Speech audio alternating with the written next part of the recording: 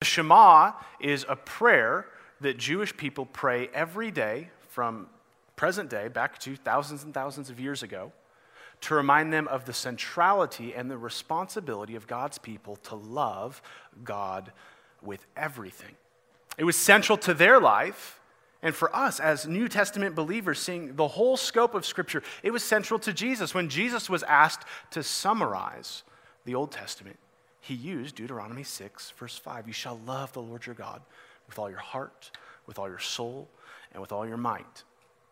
And if you were with us last week, when we started up again in Deuteronomy after a break, we started kind of the second major portion of Moses' sermon, a portion that stretches from Deuteronomy chapter 12 to Deuteronomy chapter 26. And a casual reading of this portion reveals that it's full of laws, case studies, rules, things which sound far less compelling, far less engaging than the heartfelt worship contained in the Shema. Love the Lord your God with all your heart, with all your soul, and with all your might. That's emotions and commands that we can get behind. But what's interesting is as we kind of distance ourselves from that, when we read what reads like legal literature in Deuteronomy 12 through 26, everything Moses is talking about is actually a detailed explanation of the Shema. Moses is unpacking in detail what it looks like to love the Lord your God with all your heart, with all your soul, and with all your might. And it gets into the details because the gospel changes the details. When the gospel warms our hearts to the good news of Jesus Christ, the details in your life change, and they have to. This is what conversion is. The missionary David Brainerd was one of the first to bring the gospel to the Indians in the New England area. And early on in his ministry, two 50-year-old men from the Native American community were saved, and they confessed faith, and Brainerd baptized them. But Brainerd talked about how anxious he was for them, because these two men were known in their community as notorious drunkards, violent men. One of them was a known murderer in his town. And yet, by God's grace, both of these men set these sins aside. Their lives were changed. And Brainerd wrote this in his journal. He said, through rich grace, none of them has been left to disgrace by any scandalous or unbecoming behavior. The gospel changed the details. And that's always the case. When we begin and we grow and we start to love God with all our heart, with all our soul, and with all our might, bit by bit, little by little, never all at once, but our lives are constantly being changed to worship God in new and wonderful ways. And it's this comprehensive and this specific nature of our love for God that we need to bear in mind as we examine what we'll see for the rest of this month, this legal section of Deuteronomy, because at the very heart of every bit of literature and litigation that Moses is about to preach to his people is the Shema, the love we have for God. In fact, look at Deuteronomy 13, verse 3. In the middle of Moses' section today, you hear the Shema. You shall not listen to the words of that prophet or that dreamer of dreams, for the Lord your God is testing you to know whether you love the Lord your God with all your heart and with all your soul. This text today is first and foremost about what it looks like for you to love God. And implicitly what we'll see is what does it look like for you to love others as well. Yet, whether you are in here as a believer or as a non-believer who's just checking out what this is all about, there are going to be things in this text which are jarring to us in our culture, and they were jarring to the Israelites in their culture during this time as well. And as we encounter these words and these commands, we're going to be faced with a tension that has two wrong ends. And wrong end one is to disregard this God as being obsolete, ancient, and foolish. I could never worship a God like this. Option two is to read this text and say, well, this is just the Old Testament. We don't need to worry about this. Jesus fulfilled all of this. This is just stuff Tyler has to get through because we're preaching through Deuteronomy. But in the middle of that is this right spot of the seriousness that this is God's word, that we are to wrestle with. and that God takes seriously the way in which we love him and we love other people. And here's what we're going to see today in a summary statement, then I'll show you the 3 points we're going to look at is that there is nothing more serious to God's covenant people than their love for God. If you're a Christian in here today, God takes nothing more seriously than the way in which you love him. And the 3 ways we're going to see that in Deuteronomy 13 today is we're going to look at the danger of love, the discipline of love, and lastly, we're going to look at the love which we, that's if you are a believer, have known. So before we look at our first point today, Moses kind of gives this prescript. It kind of bridges what we looked at last week in Deuteronomy 12 to what we're going to see in Deuteronomy 13. And this is verses 29 through 32 of Deuteronomy 12. Moses says this, "When the Lord your God cuts off before you the nations whom you go in to dispossess, and you dispossess them and dwell in their land." Because remember, Moses is preaching to this people that's about to go into the promised land. And so he's speaking of this conquest of the land here.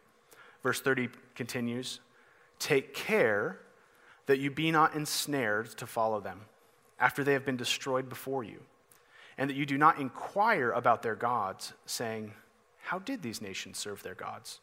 That I also may do the same.' You shall not worship the Lord your God in that way. For every abominable thing that the Lord hates, they've done for their gods. For they even burn their sons and their daughters in the fire to their gods. Everything that I command you, you shall be careful to do. You shall not add to it or take from it." So, how many of you have already, we are January 5th. How many of you have already failed? You don't have to raise your hand. This isn't shame time yet. We'll get there. Have already failed in some sort of observable way with a New Year's resolution, with a Bible reading plan. And how many of you, when you failed in such an observable way, has had your roommate or your spouse, your workout partner who worked out all by themselves on day 2, come to you and say, "Man, how did you pursue your resolutions? Because I want to do the same." And Moses is showing that that's how foolish our hearts are when it comes to pursuing the sin in this world. He cautions God's people. He says, don't even inquire about all these nations, these 7 nations that you're going to go into. Don't even ask them how they worship their God. And why shouldn't they? He says, because it's utter foolishness. Moses says these people have practiced absolutely terrible things. Right? We've looked at the call God has for the blood of the people in Canaan, and it is not unjust. These people are so wicked, they are sacrificing and burning their children as sacrifices to pagan gods. And Moses says they do all of that. And you just went in and dispossessed them. You just tore down their altars. You just conquered their temples. And despite their violent and disgust worship practices, their gods did nothing for them. They gave everything and got nothing in return. Why do you want their worship? What is attractive about their foolishness and their demise where you would even care? It seems so dumb. But we live in a culture where almost every year, just in America, millions of babies are murdered inside of the womb to the idols of comfort, pleasure, and greed. We live in a world where we've seen it in our own lives, in the lives of our neighbors, their hopes and their temples shattered when wealth, health, and career come crashing down. Yet don't we, even as God's people, often say, how do you worship your gods? How do you get what you want from this world? Why are we so foolish? Why do we struggle with this? It's as the old hymn goes, prone to wander, Lord, I feel it, prone to leave the God I love. You see, we can talk of love of God all we want. We can even love God all that we want. But love's affection is just as broken as our world. And we can and will wrestle with the same danger of loving things which are not God as the people in Deuteronomy do. Our hearts can be divided in affection. And it's here where we see the first point today, is despite all of the wonder, all of the beauty, all of the joy that comes with love, there is a danger that our hearts will want to love what is broken. And we see this, and the danger of it, present to Israel in the first 5 verses of Deuteronomy 13, says this: if a prophet or a dreamer of dreams arises among you and gives a sign or a wonder, in other words, is well attested, he's doing something that looks credible, and the sign or wonder, he tells you, comes to pass, and if he says, after he's validated himself, let us go after other gods which you have not known, and let us serve them, you shall not listen to the words of that prophet or that dreamer of dreams, for the Lord your God is testing you, to know whether you love the Lord your God with all your heart and with all your soul. You shall walk after the Lord your God and fear him, keep his commandments, obey his voice. You shall serve him and hold fast to him. But that prophet or that dreamer of dreams shall be put to death, because he has taught rebellion against the Lord your God, who brought you out of the land of Egypt and redeemed you out of the house of slavery to make you leave the way in which the Lord your God commanded you to walk. So shall you purge the evil from your midst. So here we see the tension at the heart of Deuteronomy 13, speaking to God's community of covenant people. On one hand, God is fighting for their ardent love with heart and soul towards God. But on the other hand, this case study ends with the destruction of someone who seeks to pull them away. And actually in Deuteronomy 13, there are 3 case studies that Moses gives to the Israelites of what they are to do when certain people or people groups from among them try to pull them away from the God of the Bible, from Yahweh. And we see they know these people. It's not outside threats that we saw in Deuteronomy 12. These are inside threats. The first one, in verses 1 through 5 that we just looked at, involves a religious figure, a dreamer, or a prophet, who seems to be doing what is right. The second case study in verses 6 through 11, we're not going to look at all these verses in detail, but verses 6 through 11 outlines the one who is near to you, a brother, a son. What Moses says, someone who is near to you as your own soul. And the last one involves an entire city that is calling others to worship gods which are not Yahweh.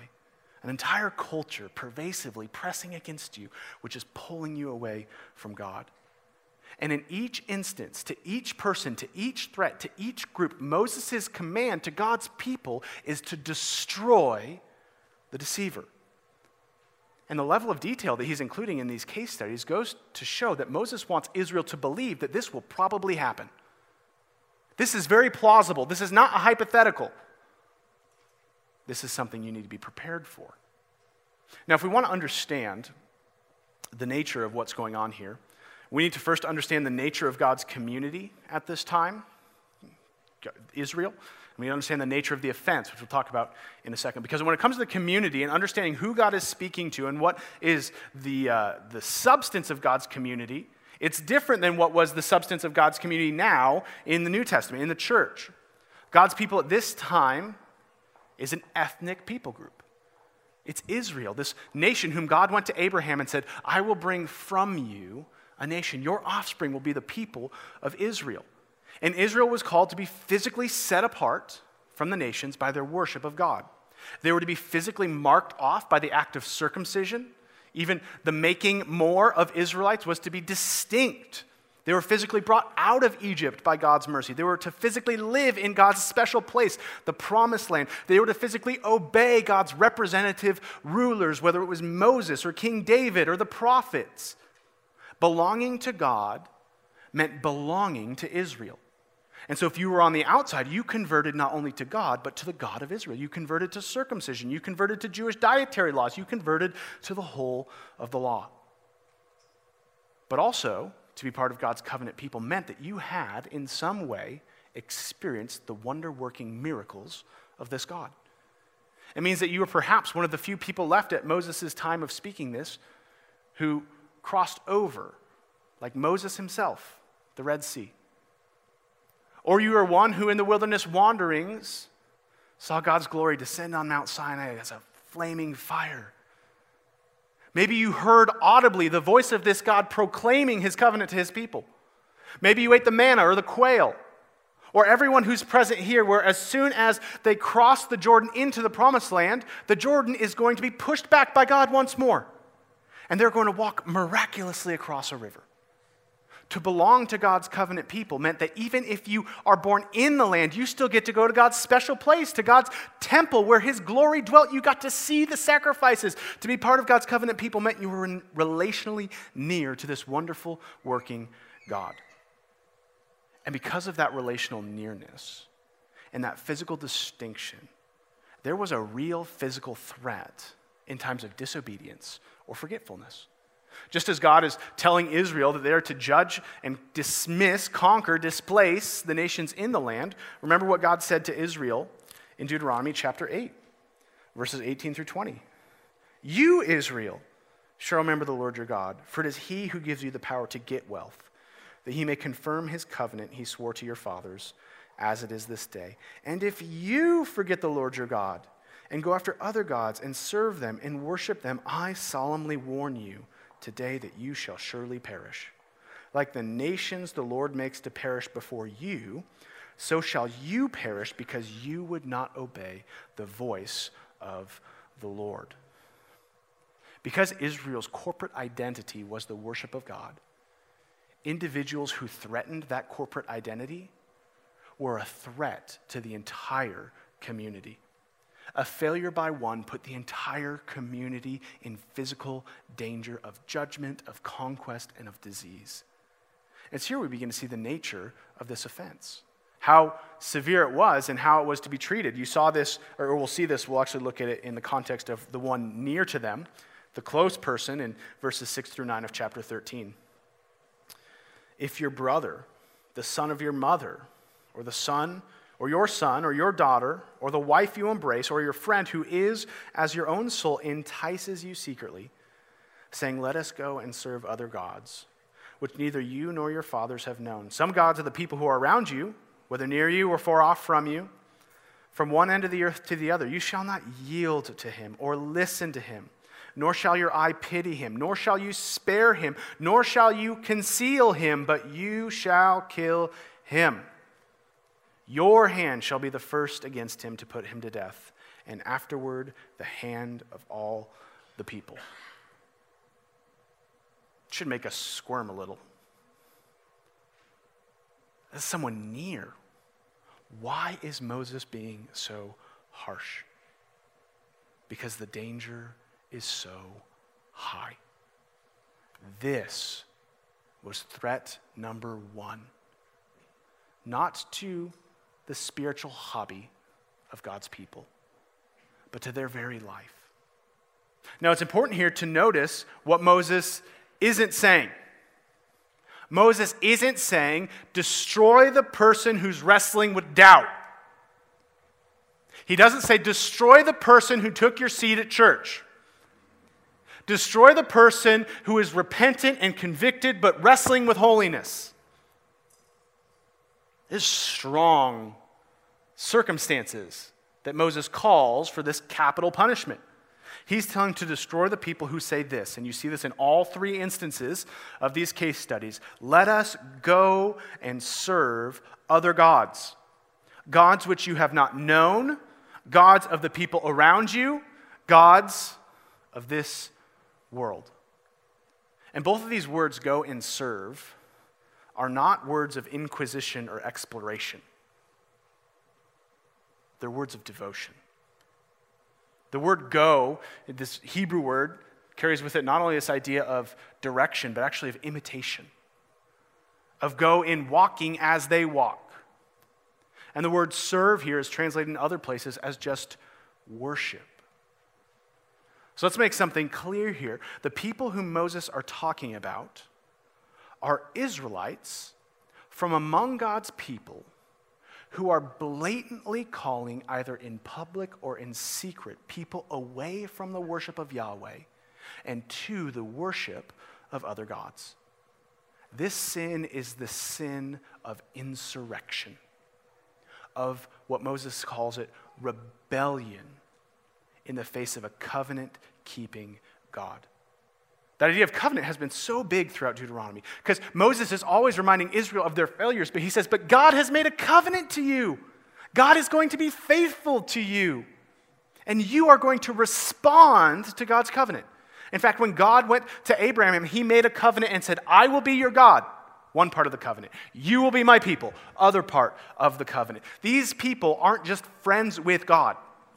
They are in a covenant with him.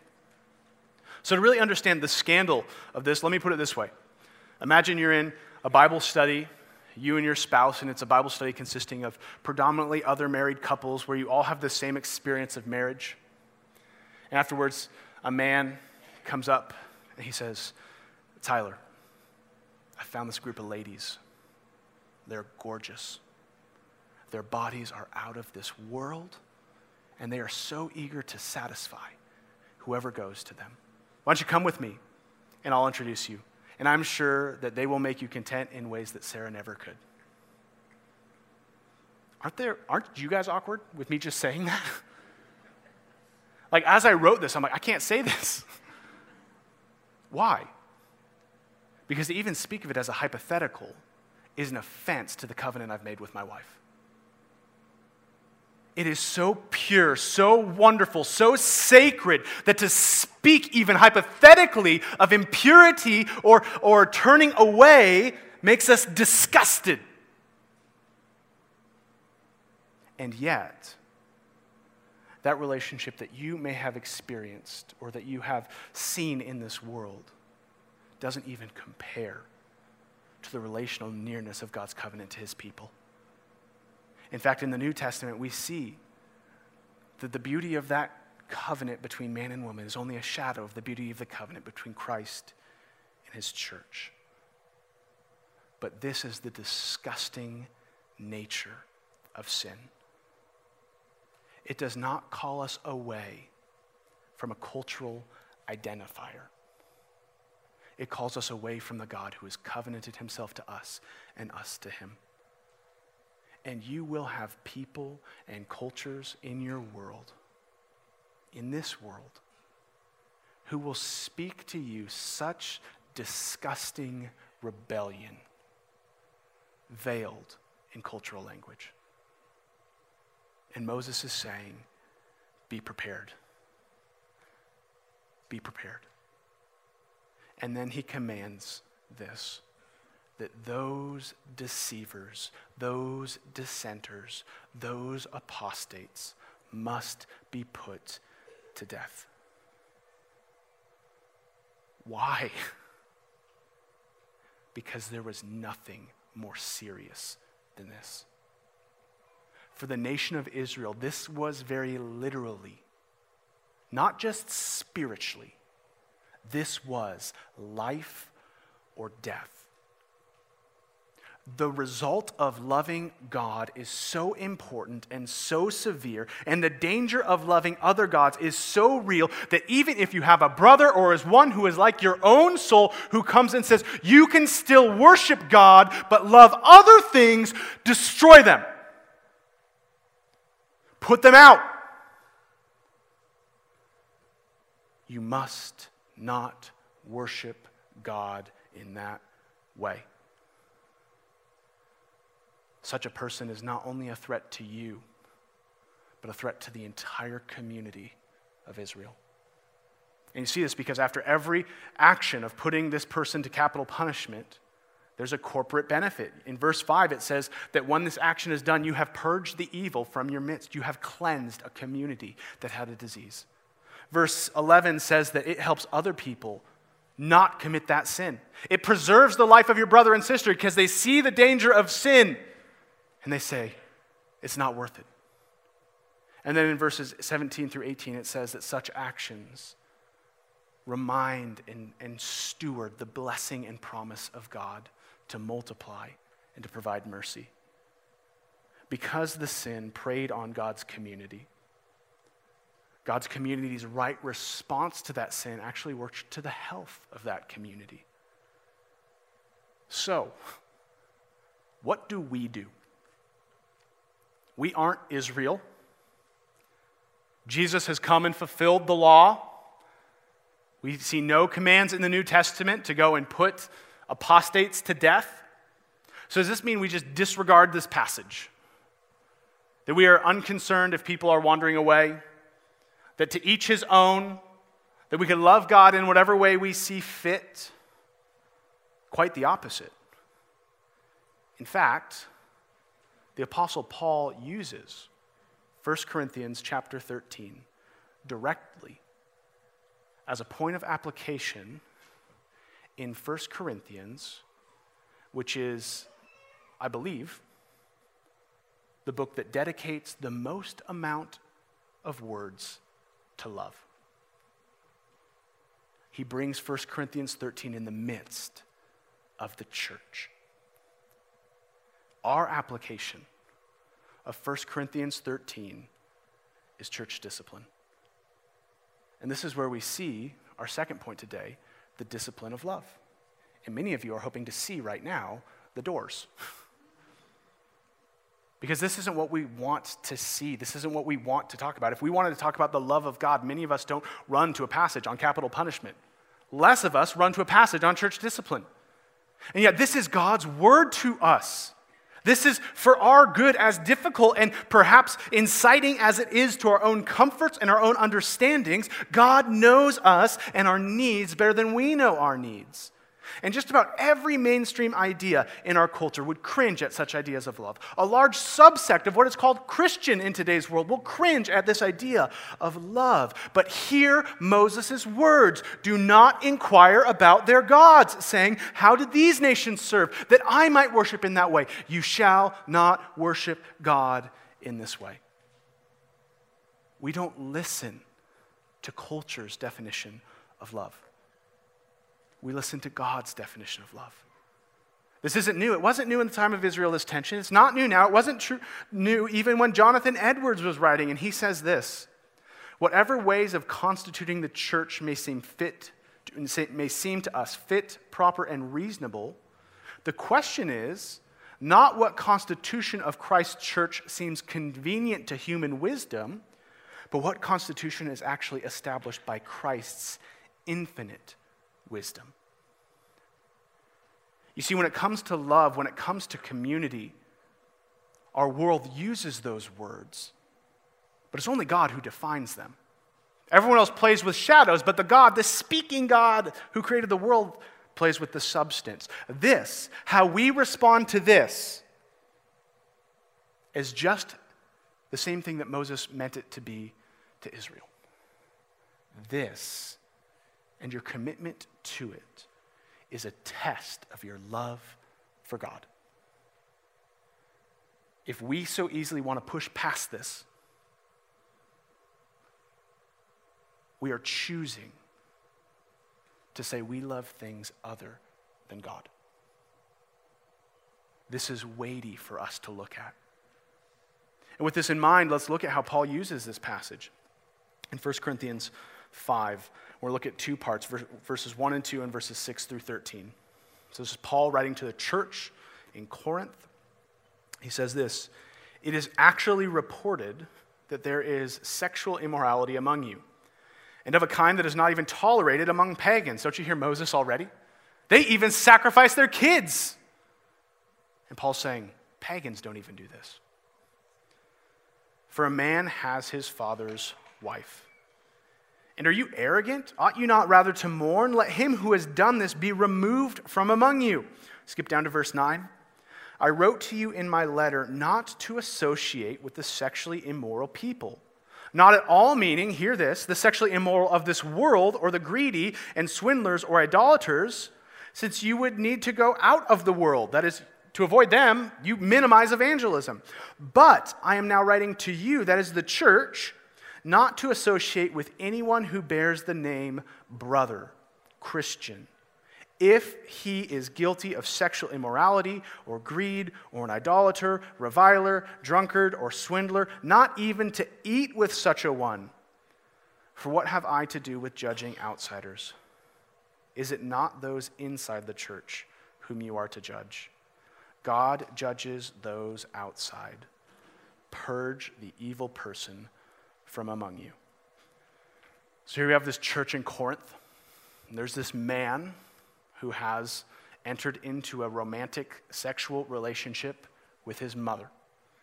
Unrepentantly so. And Paul shows the danger of this to the whole church. I actually skipped verses. I think it should be in what we read there. But Paul says this, your boasting is not good. Do you not know that a little leaven leavens the whole lump? Cleanse out the old leaven that you may be a new lump, as you really are unleavened. For Christ, our Passover lamb, has been sacrificed. Therefore, let us celebrate the festival, not with the old leaven, the leaven of malice and evil, but with the unleavened bread of sincerity and truth. In other words, he's saying, just as a little leaven rises a whole loaf, so a little sin of this nature can fell the whole church. There is immense danger here. And his solution is let this man be removed from among you. And in summary, he quotes Deuteronomy 13, purge the evil person from among you.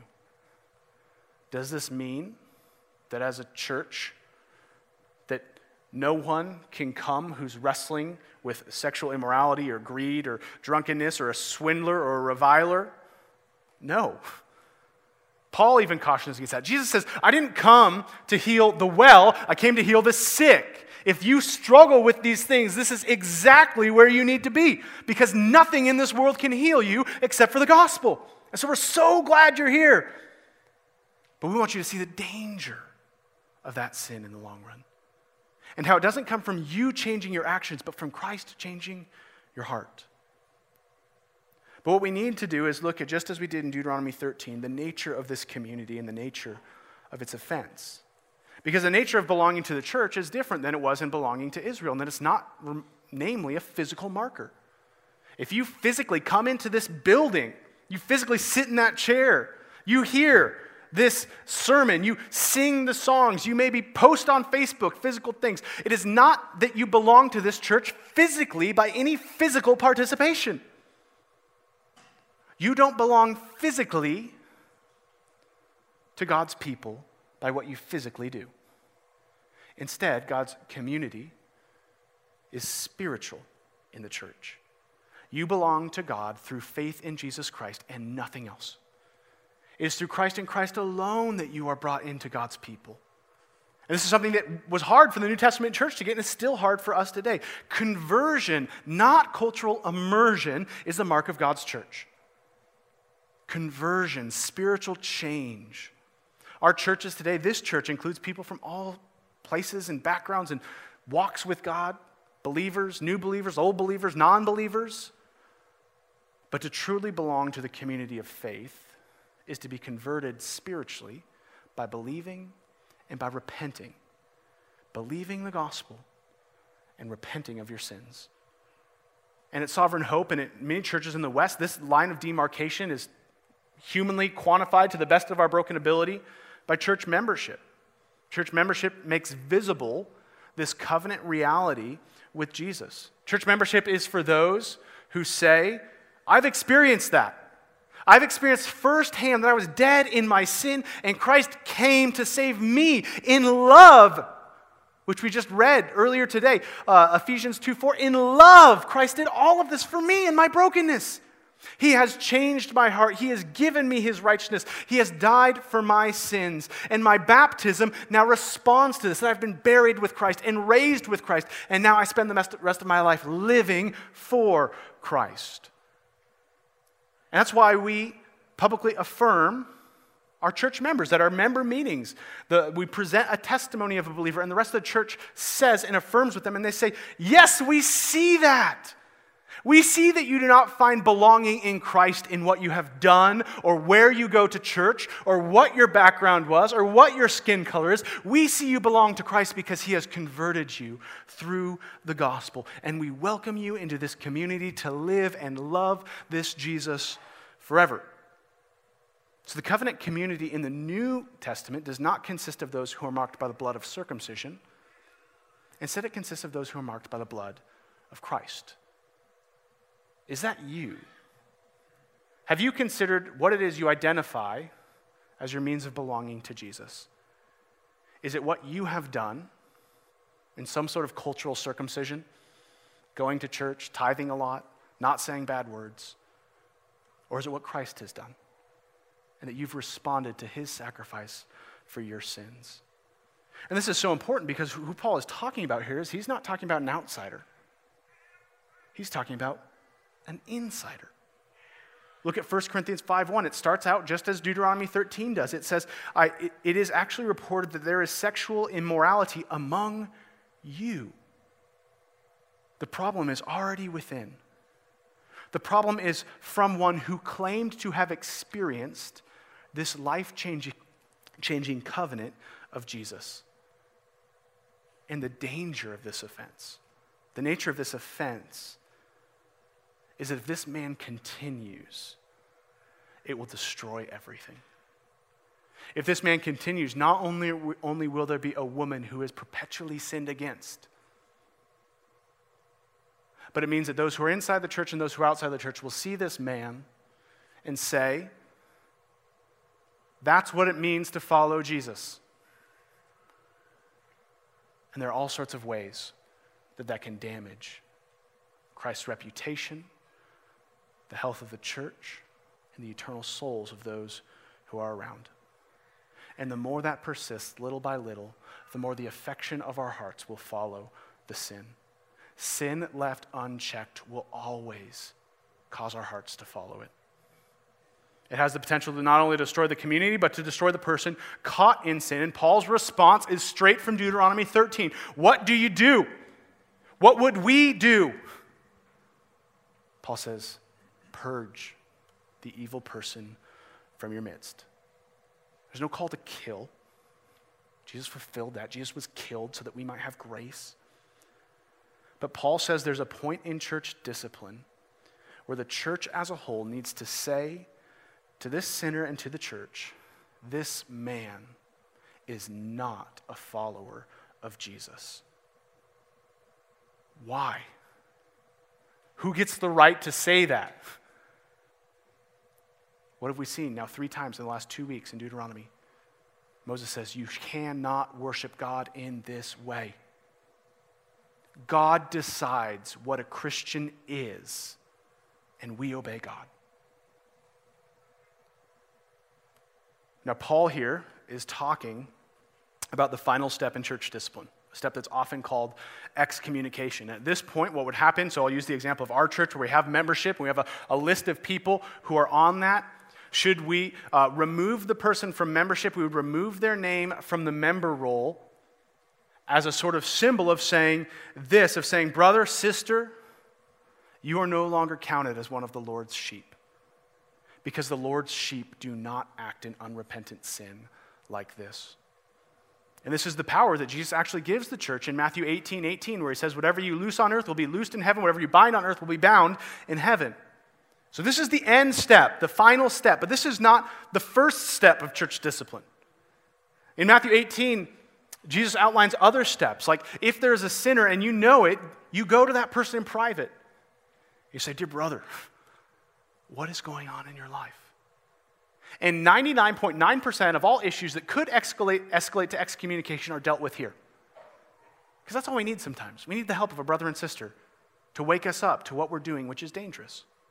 But if the person still persists in sin, is still unrepentant, Paul says, get 2 or 3 other brothers and sisters and go to that person and say, look, we're here because this is awkward, but this is serious. Your eternal life is at stake here. If Jesus has saved you, this is not how we're to act. He's given you the Holy Spirit to act differently and distinctly, to choose what is right and cling to what is good. And if that doesn't work, Paul says to bring it to the church, the collective body of believers, so they might pray and they might plead that salvation which they affirmed, that profession that this person once said would bear fruit, and they would repent and they would see the folly, and they would invite people and say, I need help in the midst of my brokenness. But when those options are exhausted, God has drawn a line that he has called the church itself to draw, where we ought to let that person be, Jesus says to us, as a tax collector or a Gentile, that is to treat them as a non-believer. And it's to be done slowly, prayerfully, with great tears. Because we are not just saying a designation in title has happened. We are saying that 3 weeks ago, I thought Jesus had saved you unto life. But today I see you are in danger of eternal damnation. And that is a weighty thing for the church to do. But it is a biblical thing for the church to do. And the truth is, it's God's grace that we run into this text because God needs to prepare us for this. In my time here, since 2011, we've never had such a case of discipline as this. Like I said, most of our discipline gets caught in step 1 or step 2. We don't even have any of these things in the queue.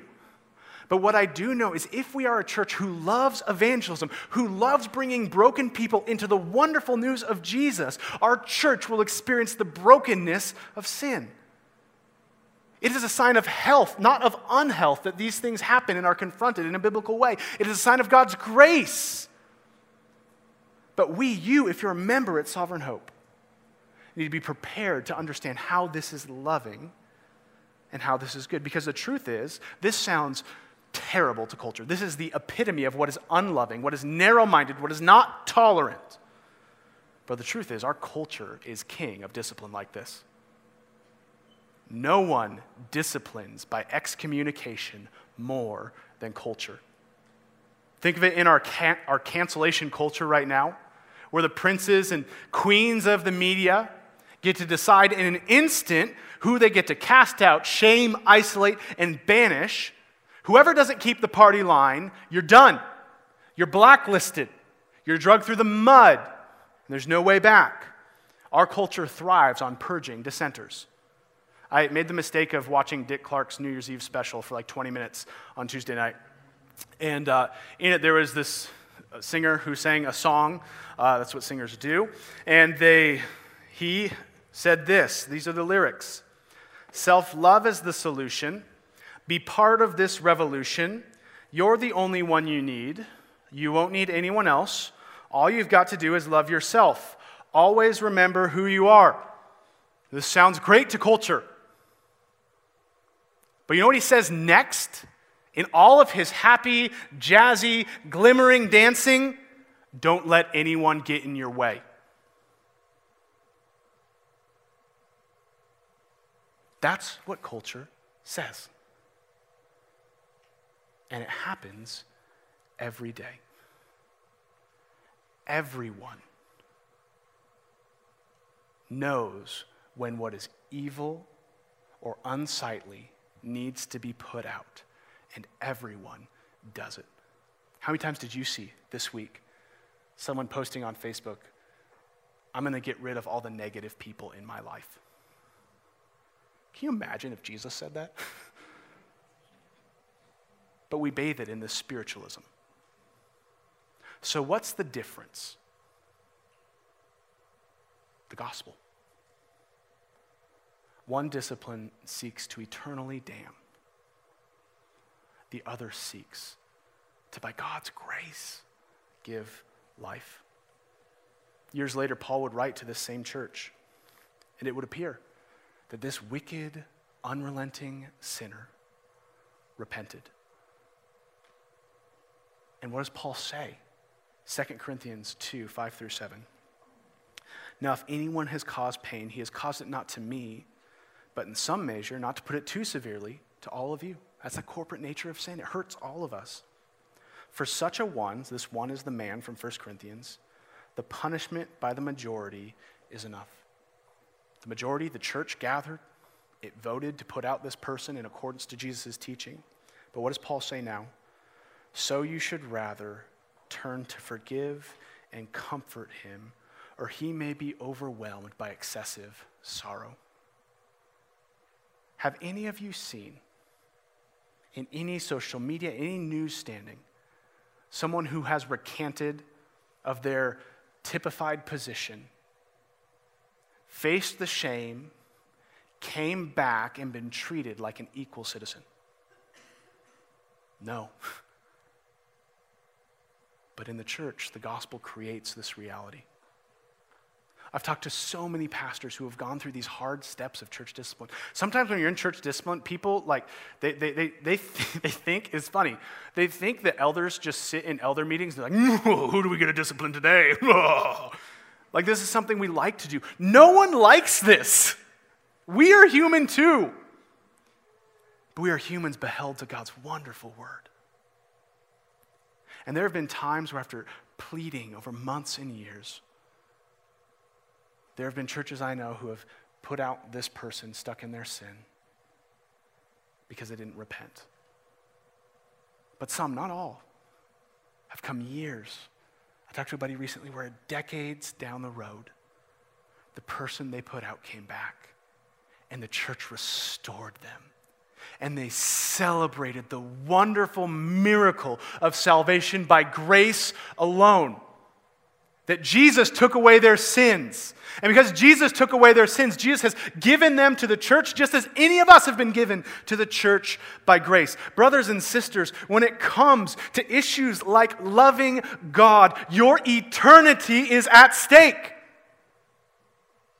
There is nothing more serious than the way your heart responds to God, which means if someone loves you and loves God, they will face the awkward relational pressure of leaning into your sin because there is nothing more important than your salvation. We are not after a social club. We are not after a community of good belonging. We are after the gospel, which is salvation to those who are perishing. This is life and death, which is why we need to cling to what we know. This is the last point. The love which we have known. If you recall in Deuteronomy 13, if you look at it over the course of this week, each of the 3 case studies, the deceiver says the same thing. Let us go and serve gods which you have not known. And in the face of what is unknown, the temptation of what is unknown, the allure of what might be new or trendy or cultural, Moses says this, stick to what you know. You see that in verse 4. He says, in the face of temptation, don't listen to the preacher of apostasy. Instead, listen to this. Walk after God. Fear him. Keep his commands. Obey his voice. Serve him. Hold fast to him. Cling to God. Your hope in a world which will throw the one nearest to your soul at you to drag you to hell. Cling to God. Cling to what it is that you have known. What does that look like? Well, there are 3 implications just in closing here that we can do to know this love, the love that we have known in the gospel of Jesus Christ, and that's this. First, know the voice of the gospel. Know what the gospel sounds like. In our media-saturated world, we have been given countless hours of teaching from the Bible available to us at the click of a button, and we want to hijack that and use that to God's glory. But so much of what is preached under the name of Christianity is fool's gold and a false gospel. Just because someone uses gospel language or Jesus talk, don't assume they preach Christ. They are wolves. They are serpents. They are not dumb. And that's not to say I have the exclusive gospel. That's to say Jesus does. And he's given it to us freely, openly, in plain language. Tests what you hear. Paul says this. He says, the gospel is this. How do you assess things that you're hearing? Christ died for my sins. If you don't hear that, no matter how many times they talk about Jesus, no matter how many times they talk about love, no matter how many times they use the Bible, they are not preaching the gospel. Paul says this in Galatians chapter 1. Look at the severity of what Paul says. But if we, that is the apostles, preach, or we or an angel from heaven should preach to you a gospel contrary to the one which we preach, let him be accursed. Don't listen. If I, someday preach a gospel that does not match Christ's gospel, kick me out. There's a great documentary I just watched with some friends this week called The American Gospel. It's a great resource for you to watch with your neighbors, with your community group, that helps you understand the truth and the lie in much of America's contemporary Christianity. We must learn to hear the voice of the true gospel, because we do not preach the only gospel. We preach the only true gospel. Second, know the love of a true brother or sister in Christ. Know the love of a true brother and sister in Christ. Here Moses highlights someone as near to you as your own soul who seeks to bring you away from Christ. How much more should our church be typified by brothers and sisters who seek to drag us to Christ, who seek to come to us in our weaknesses and pull us to the place we don't want to go, pull us into the light of repentance. If you don't have people in your life who can speak to you in sometimes ways that feel more like discipline than buddy-buddy, then you're actually limiting your love for God, and you're limiting God's community to love you. When you think of the friends you have, the brothers and sisters in Christ, in your community group, in your church, are you willing to face awkward moments? Because eternity is worth it. We're called to do this together. There is a priesthood of believers the New Testament talks about, which means your elders or the Catholic confession box are not the places where the battle against sin is to be fought. It's to be fought here in the body of Christ. And lastly, don't just know the voice of the gospel, don't just know the true love of brothers and sisters, but know the truth of Jesus' love.